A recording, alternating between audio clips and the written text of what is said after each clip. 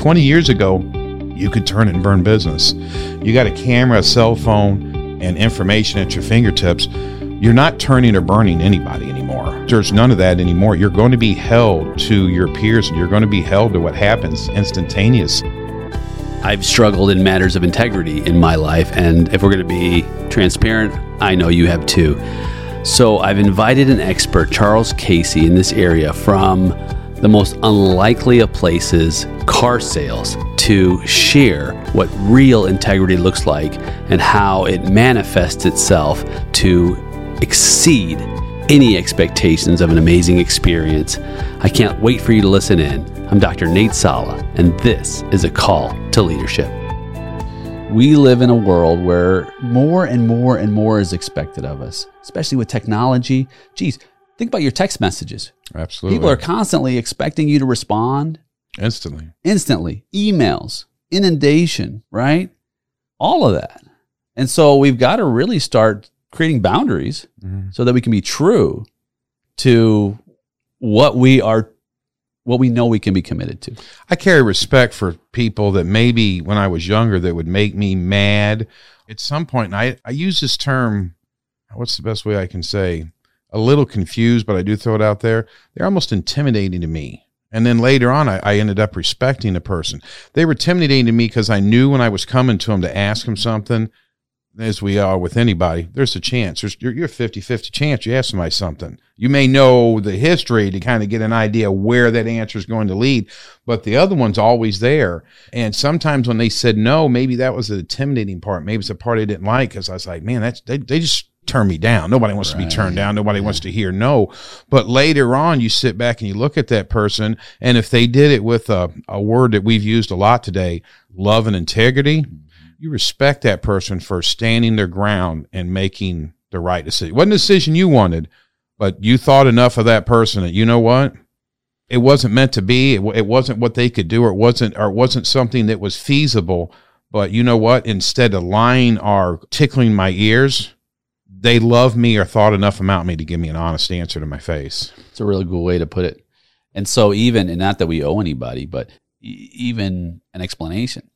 If you have trouble saying no, like myself, saying, here's why this is a no, because I would let you down because I don't have the resources right now to do that. Or maybe this needs to be further out and say, well, I could help you, but it would be, 6 months from now or 3 months from now or whatever it is, or things like that. I think that then it frames a better picture. And like you said, maybe there's even greater respect. Absolutely. I think that that's an issue that in business we face because we tend to sometimes overpromise and underdeliver because of that. Because we want to say yes to too many things. The OPUT was when I first started in car business. I came in and they were like, man, what'd you OPUT? You OPUT. I don't play. What do you mean OPUT? Overpromise, underdeliver. And we had a thing in the car business, and my manager, who I have a lot of respect for, but at the time, when you have a mentor, it is a building you up sometimes, but sometimes it's tearing you down. Our preacher said something this weekend. If you can't be broken down, you can't be used because you're not going to be learnable. Until you take your pride and yourself out of it, you're not going to listen dedicated enough to what someone else tells you. So most parts, people have to be broken. The military breaks you down. Any job, they break you down, and they don't want you to learn your way. They want you to learn their way. And kind of my spin in this is that when you're dealing with something like that, you're kind of thinking that, man, what am I going to do? Because I've went so far backwards, or I'm broken down, but I'm not. I'm going to be, it just wasn't that time. I got respect for that person because I thought enough of them, because later on it probably is going to be a yes, but I'm not at that point. I'm not ready. The situation wasn't right. We talked about this a minute ago, something that you hoped to happen so bad didn't happen, and now you sit back. Everybody's got the story. If I'd have left for work 5 minutes earlier, I'd have been in that accident. If I didn't cancel that plane trip, this and this happened. And sometimes when we sit back at the further end of business or everything, you realize some decisions I made last year that I did not think were that good. When I sat back and got the outside the box picture, and I couldn't just look at the road in front of me, I looked at the journey. Wow. What would I have done if that didn't happen? Where would I have been if this didn't happen? I'm sure anybody that's successful took a chance in life that someone else wasn't willing to take. They were disciplined enough to say, I'm going to do this different than what someone else does because I see a bigger picture to it. Yeah. Wow. OPUD. I didn't even know that was a thing. I like that. OPUD. So over-promising, under-delivering. We know we do it, especially maybe when we're new and we're just trying to, get going in business. And I think people do it throughout, and maybe they get to a habit of it. Did you suffer from that, or did you overcome it, or were you always like, no, I'm gonna shoot him straight? I did a lot of it, and so much of it because, and it happens when you're sitting there and someone's asking you questions and they're buying or doing something from you. You want to be the yes guy, because at some point you might get a no or two in there, but if you don't have what they're looking for, eventually your no is going to turn into where we at. So it got to be where at the end of some things that people would ask me, you call it one more thing. Hey, let me get one more thing. Hey, can I get one more thing? And I started realizing my boss said, you're being puppy dogged. And I was like, puppy dogged? What do you mean? He said, you're being lap dogged. I said, what do you mean? He said, when the first time they ask you for something, they want to see what your response is. You agreed with them. The second time, the third time, now you're not in customer service. You're being used, and now you're promising stuff to keep that, just what we started with. You don't want to tell them no, but now you've promised so much that we're back to the integrity thing. So where am I at the end of the sale? Because I've told this guy everything. The car's the best. This is the best. This is that. Sure it is. Sure it is. Sure it is. Well, now we're signing and the money comes out, and not everything's like I said it is. So now all the time I thought and the traction I gained, I'm not going forward. I'm going backwards to try to get to the same place I was. So did I save time? Because now I'm going to spend time to go back to where I thought I was. We had a thing called a WEO. And if you had to buy or get one more thing after the sale, we always had a WEO. And my boss always said, this is a puppy dog too. And I was like, what do you mean? He says, well, you need to take care of everything while your customer's there as much as you can, because when they leave and you leave that WEO, you've left an opening for one more thing. You've left an opening for, you haven't closed, you haven't completed a sale, you haven't completed a task. So now you have 10 customers out with 10 WEOs. On Monday, are you going to wait on new customers Monday and Tuesday and get new business? No, you're re-earning the same money you've already been paid. And it took me a minute to think about that. And he was like, you were already in there. You had the opportunity to do this. Now, instead of 4 hours on this deal, you're going to have 8 hours because you've left it open. So I guess at 50 years old, my biggest thing is I want to figure out what's the best way I can take care of as many of your needs efficiently as possible. Yeah. I guess that's the best way. How efficient can I run my business, whether it's no, yes, or whatever, to where I can always make a consistent commitment to you? And that's what I look for. My answer isn't so much yes or no, is can I consistently give you good customer service where sometimes I have to cut it off? Yeah. And that's your responsibility in leading this engagement. I look at sales and leadership. I mean, you've always been a star in terms of how you've been able to create relationships and repeat business. And so, I mean, that's part of your leadership model. And I think sales and leadership go hand in hand because we're talking about influence. And I think that if you think about leadership is about a journey and a destination in some ways. So first, leadership clearly is about destination because you want someone to take you someplace. And then, of course, along the journey. And so like one example is like during election time, people will say, hey, Nate, what are some ways I can figure out who to vote for? I say, well, I ask a lot of questions, two of them being, do they know where they're going and do you want to go there? Right? So those are great starting questions in a conversation, but that's really leadership questions, right? Mm-hmm. Do they know where they're going and do you want to go there? And this is the same thing in sales. Like, for example, let's just talk about car sales because, I think I understand and our audience understands sort of the typical stereotype of car sales. Absolutely. Right? Now, of course, I know a lot of people in the industry, a lot of people with integrity, and of course, some that don't have great scruples, right? Or unscrupulous, I guess the term would be. And so, you identified that early and said, well, I don't want to be identified with being unscrupulous. So I do want to create good, strong, lasting relationships based on mutual trust, right? And I think that's one of the ways that you've been able to continue to grow. But saying that is saying, look, here's a destination that I can take you with this sale, if you will. And you lay out all the parameters of that destination, right? Here's the quality of the car. Here's what I can offer you in a warranty. Here's the service after the sale, whatever it looks like. This is what I can do. And this is the expectation I'm going to set for you. And if it works for you, let's go on a journey together and I'll make it happen. I think that is a healthy way to create these relationships. But I think what we do, and I think you hit it right on the head, is that we're worried that they won't want to go on the journey with us. Absolutely. So we start painting this picture of a much grander destination than is actually possible, right? You might be promising sandals, and you're taking them Pontoon Beach, which Absolutely. If you live in the St. Louis area, it's not a resort community. Let's just say that, right? But Adrian Rogers said something one day. He was talking about, and he's a very, very famous preacher for years and years, but he said one day somebody asked him, said, why don't you get into sales? And he said, because this is the way I look at it. Anything that you can talk somebody into, somebody else can talk them out of. And I think that's an important part. And you mentioned that somebody says lawyer, you get a stereotype. Somebody says insurance man, right? Tax man. There's so many things that we hit that panic mode because we think of ourselves in that situation or a past experience. It puts that hesitation towards us. That is, this guy, does he have integrity? Do I trust him? This is a large amount of money. And I tell you, I try to tell people good or bad. And some people I've said stuff to, and we just don't agree. We don't agree. You can tell we're not going the same place. I extend my hand out for two things: A, to shake their hand, and to get my keys back. And I've told the story to people, and they're like, what do you mean? And I'm like, if we're not on the same page and the money's not out, what happens when the money comes out? Right.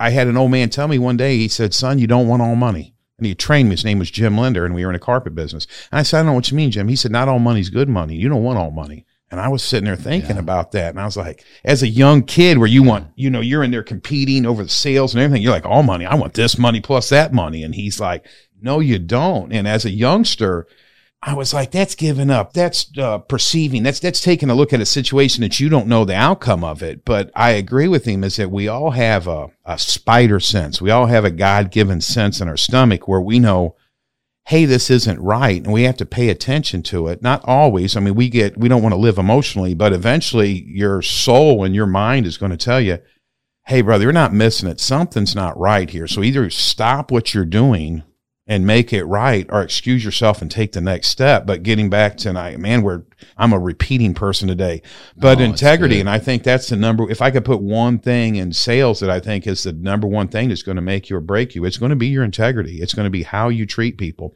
20 years ago, you could turn and burn business. You got a camera, a cell phone, and information at your fingertips. You're not turning or burning anybody anymore. There's none of that anymore. You're going to be held to your peers, and you're going to be held to what happens instantaneous. So if I can't sell every car, I'd go home beating myself up, but it's okay. It's okay if the stock trade you did today didn't go the way. If your biggest adventure this week in business didn't go the way you truly think it is, maybe it's time for a sabbatical. Maybe it's time to step back. Maybe it's time to reinvent what you did and quit sitting in a corner and beating yourself up, and maybe step back and say, hey, did I miss something? We hate to say that. Is this something I wasn't supposed to do or something? Because nobody wants to give up. Nobody wants to admit failure, but we all have to, as we grow older, we have to get that clipping, that kind of discipline. Yeah. Of what are we really going to do? Well, that's a huge challenge, and I think that the statement you make about being held accountable by the marketplace it's true, and now more than ever, it's instantaneous, and it's not that we don't have missteps, because we do. In fact, I've been in business 27 years in accounting and advisory, and almost all of our reviews are 5-star reviews, but every so often we miss it. In fact, not several months ago, I had a client who there was an error, and I thought we had worked it out with the spouse. And then a review comes up, a negative review by the other spouse who has been a client for so many years. And it was really sad. Like they were sad that we didn't make it right, is basically. Mm-hmm. And I didn't know that this was going on in the background. And my response to the review was like, hey, I'm so sorry we missed the mark here. And thank you for the feedback. It helps me and my team to do better because clearly, and of course it was isolated, but still, clearly we missed it here. And we want to get better. We always want to improve. A rocket loses fuel eventually. Right. It's got to come back to ground. It's got to be maintenance. It's got to be refueled, and it's got to have another plan. Yeah, that's right. That's a good way to put it. And so it's not that you're not going to have missteps. It's really, what do I do when I have a misstep, right? First, you validate, okay, this was real. And honestly, what it did for me was it reminded me you can't just speak with one spouse if you have two people in this sort of business relationship. Now, some people would argue and say, hey, you're overthinking it. They just wanted to vent and, this and that. But I take that kind of stuff seriously because I do want to create the best possible experience for everyone. You got to be able to grow from it. And so that feedback is important to grow from it. And so now I know if something happens, I need to ask, hey, I'm talking with you, but is so-and-so okay with what we're doing here to make this right? And so, of course, your significant other, if it's two people in this, like, for example, if two people came and bought a car from you, right? And one was unhappy and you said you make it right. Well, hey, look, so-and-so's, your spouse is on this title too. Are they happy with how we're fixing this? Because it's going to come out eventually. It's going to come out eventually. So this is the way we learn. Now, it hurts, though. It hurts. Constructive criticism is the hardest sometimes. It hurts. I lost some sleep that night. Right. And it's not necessarily because I felt bad for me. I felt bad because, wow, I didn't handle this in a way that this person would have made them happy because at the time I didn't have enough information because I hadn't dealt with this kind of an issue before to where it happened in this exact way, right? But that's growth. That's growth because in business, you're always going to face a new challenge.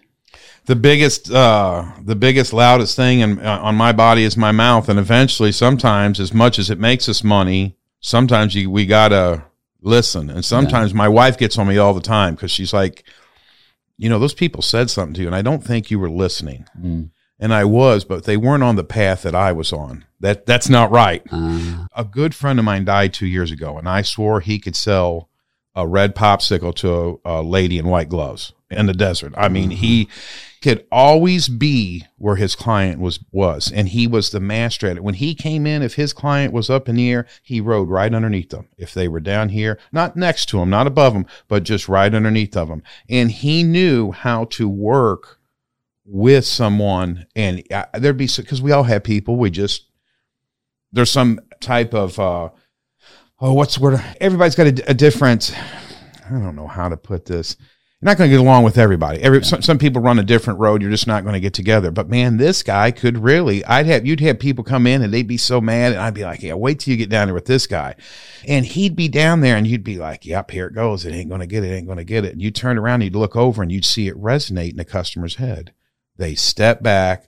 The boundaries went away. They got on the common ground, and a genuine common ground, not a fake one. And when they came back up to close the sale, it wasn't, hey, how's it going? And all the fake stuff and the plaid suits and everything you put in there. He developed a real relationship with someone in a short period of time and listened to what they actually wanted. And I heard so many people sit up and tell him, I went to 4 different places and told people what I want. And when we got done, we didn't buy it because I don't feel like they ever listened to us.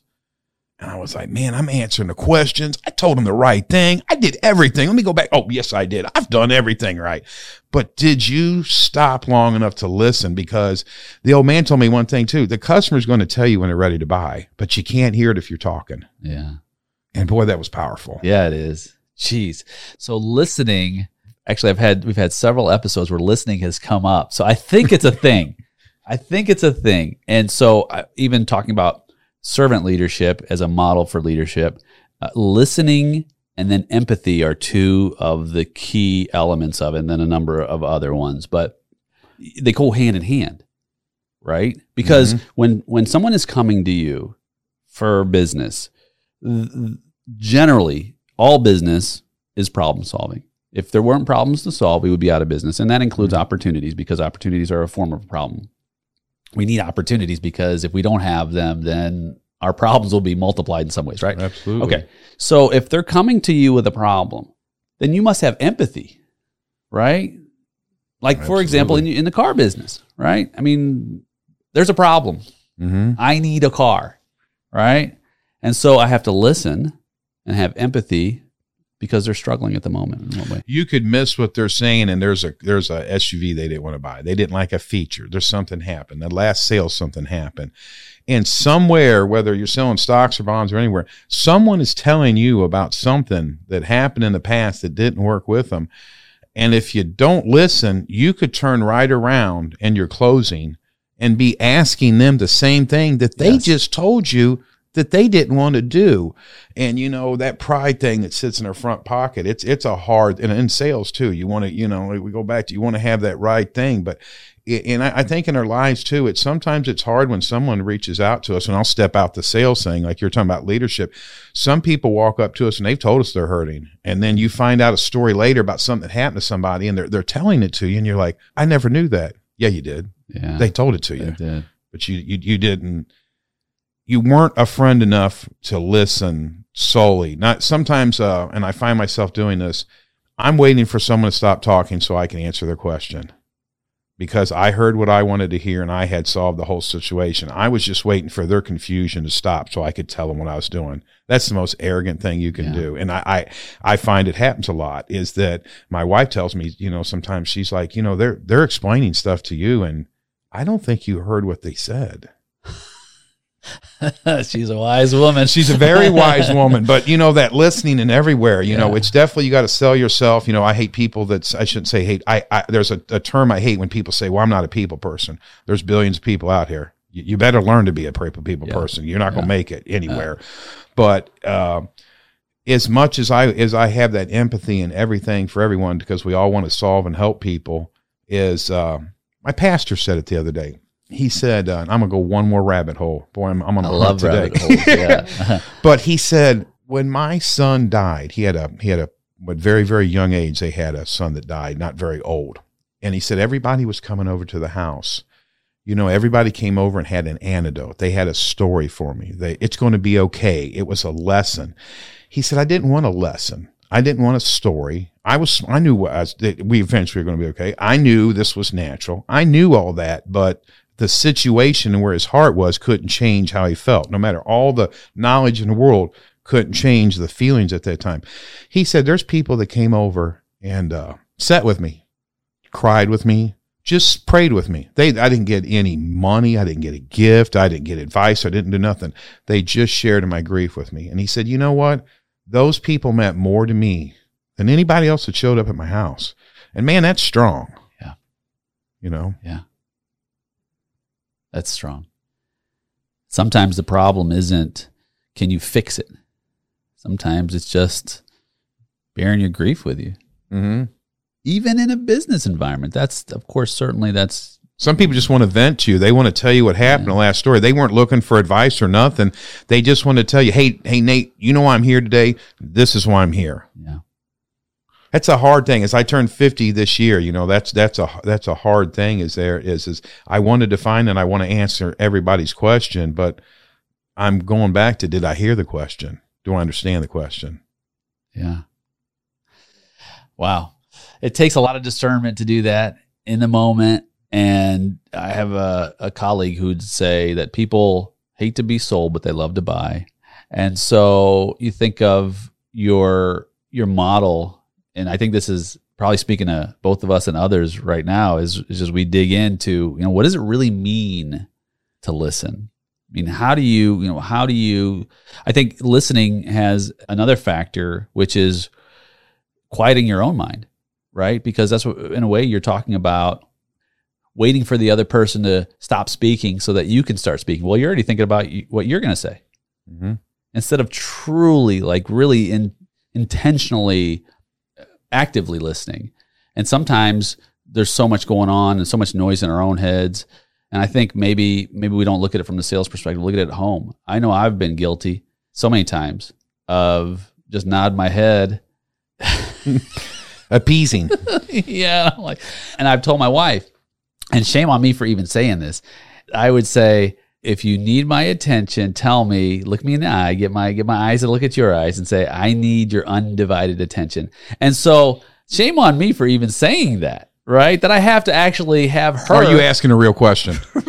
You're almost boldly saying that. So are you asking a tangible question or talking? Yeah, exactly. Like some of the things you say, I don't really need to hear. Yes. Which is terrible. Right. In and of itself. Because I shouldn't have to do that. I should, when I've committed to speaking with someone and listening, I need to commit without them adding additional sort of reminders that, hey, this is something you really need to listen to. Now, I've also said at home, if you see I'm typing, you see I'm texting or doing something, just wait until I'm finished before you start speaking, because I just can't multitask. But that's also creating those borders of integrity, right? Because I'm setting these boundaries, saying, look, if I'm doing this right now, it's a really good chance that I won't be able to multitask and give you my undivided attention. Yeah. So, and if it's important, say, hey, look, would you mind putting that down for a minute because I've got something important to share? And then I can give you my undivided attention. I think that right now in our current overstimulated environment, when it comes to technology especially, we can really take a moment to just quiet our minds. Do you find that when you truly listen, that there's sort of this flow? I mean, when you come into a quiet time in your mind? I think eventually to be an entrepreneur, you've got to be able to wear many hats. I have people come in and all the time, they're like, do you own the place? And I kind of laugh because I don't want an arrogance. I tell them, well, I clean the toilet and do the paperwork. and it kind of clears the room. It settles the deal. But I really think that there is multiple things that you're going to do to where sometimes we can freehand, we can run by the seat of our pants for a week. You're spontaneous, you come up with the right ideas, you're bright, you can think on your feet very quickly, which I think to be an entrepreneur, you have to be able to think on your feet because you can't predict what's going to come. It's things are going to get thrown at you from all different kind of angles. And as being a leader is not the problems, it's what you do with the problems. How did you handle the problems? But I just think and all that is the main thing that I think is, can I be a problem solver or can I be a friend to someone when I sell them something? I can be a friend to them, but I can't be a problem solver. I can't sell somebody something and tell them this car is never going to have problems. I can't say you're going to spend money, you're never going to have issues. I can't do that, but I can sit and define people's questions. Does this car have that feature? If I buy this car at 48 months versus 62 months, what's the difference here? And that's where I don't really want to sell people something. I just want to be there as a resource. When you come in, you're going to have questions.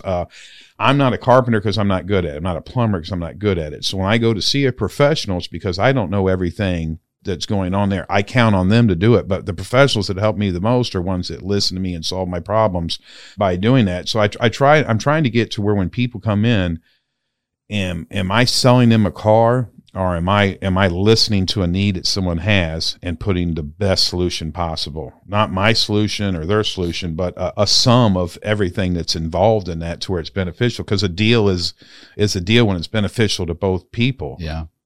Yeah. Okay. So when you transitioned from being employed, getting a paycheck, to going out on your own, you went from leaving problems at the dealership to taking problems home with you at night. Absolutely.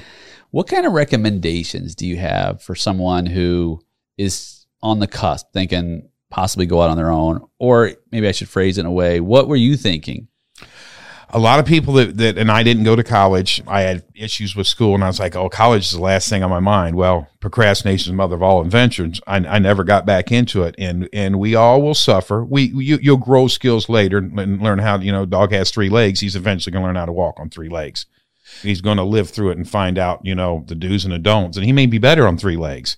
But I didn't have the time management skills that college kind of professors for you. That's me. I think number one thing in college is teaching people's time management. Is you got 6 things to do. How am I going to get them all done? They're not possible, but college teaches you they are possible because you've got to break the big problems down. And I think anybody that's going into being self-employed, that's the biggest thing is you don't have a manager telling you, Nate, you need to be here at 9. Nate, did you do this? Nate, did you call your customers? Nate, if it's meant to be, it's up to me. And I think the biggest thing that I tell people is, you've got to be able to manage yourself more than people, money, or your business. You've got to be able to manage your time. And when you can manage your time, you will be the sharpest, most effective person you can. Because when you're W-2, you're looking for 5 o'clock. 5 o'clock, I'm going to go home.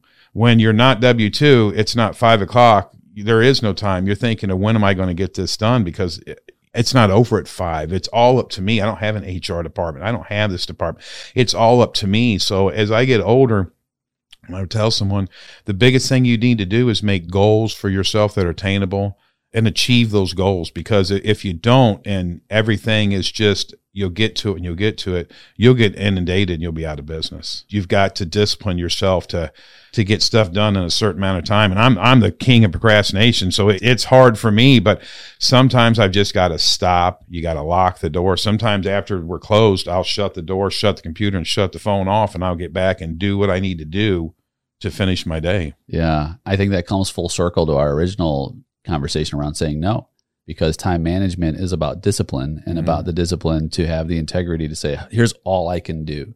And so I'm a huge proponent of time management. I put everything on a calendar, and if I can get it done, I can get it done. If not, and I manage a lot of things. I mean, I'm a busy guy, right? People are always, actually more often than not, when people call me, the first thing they say is, Nate, hey, Nate, I know you're busy. So there must be an aura around that. But busy's not bad as long as you're not overcommitted. I like to be busy. I like to have an active life, and I want to blaze into heaven, right? I don't want to hit the pause button. Retirement to me is like putting me into a prison, right? So I want to continue to just continue to grow and give, right? Contribute. But I can't do that if I don't have the discipline to manage my time effectively. Right, that at least, and I say even our time. Something will give out. It's either going to be you, God forbid, your family, your wife, your business partner. Something is, it's like a water bottle filling. Eventually, if you don't take the pressure off, it's going to bust somewhere. Right. You know what I'm saying? And usually it's going to be the place you don't want it to be. Right. And that goes right back into the know, like, trust, buy, because your trust level increases or decreases based on how, in some ways, you're able to follow through on your commitments. And so even the time factor, when people are constantly, the kids, when they, they're doing their little jobs that they have, I always tell them, be 10 minutes early. Don't be 2 minutes late, because even if the manager doesn't say it's a big deal, it's a big deal, because people are watching to see whether you are honoring your commitment. And that's part of your contract. If you're supposed to be at work at 11, and here in the United States, at least, I know in some other countries, it's more fluid, but generally when you make an agreement, you honor that agreement. So show up early.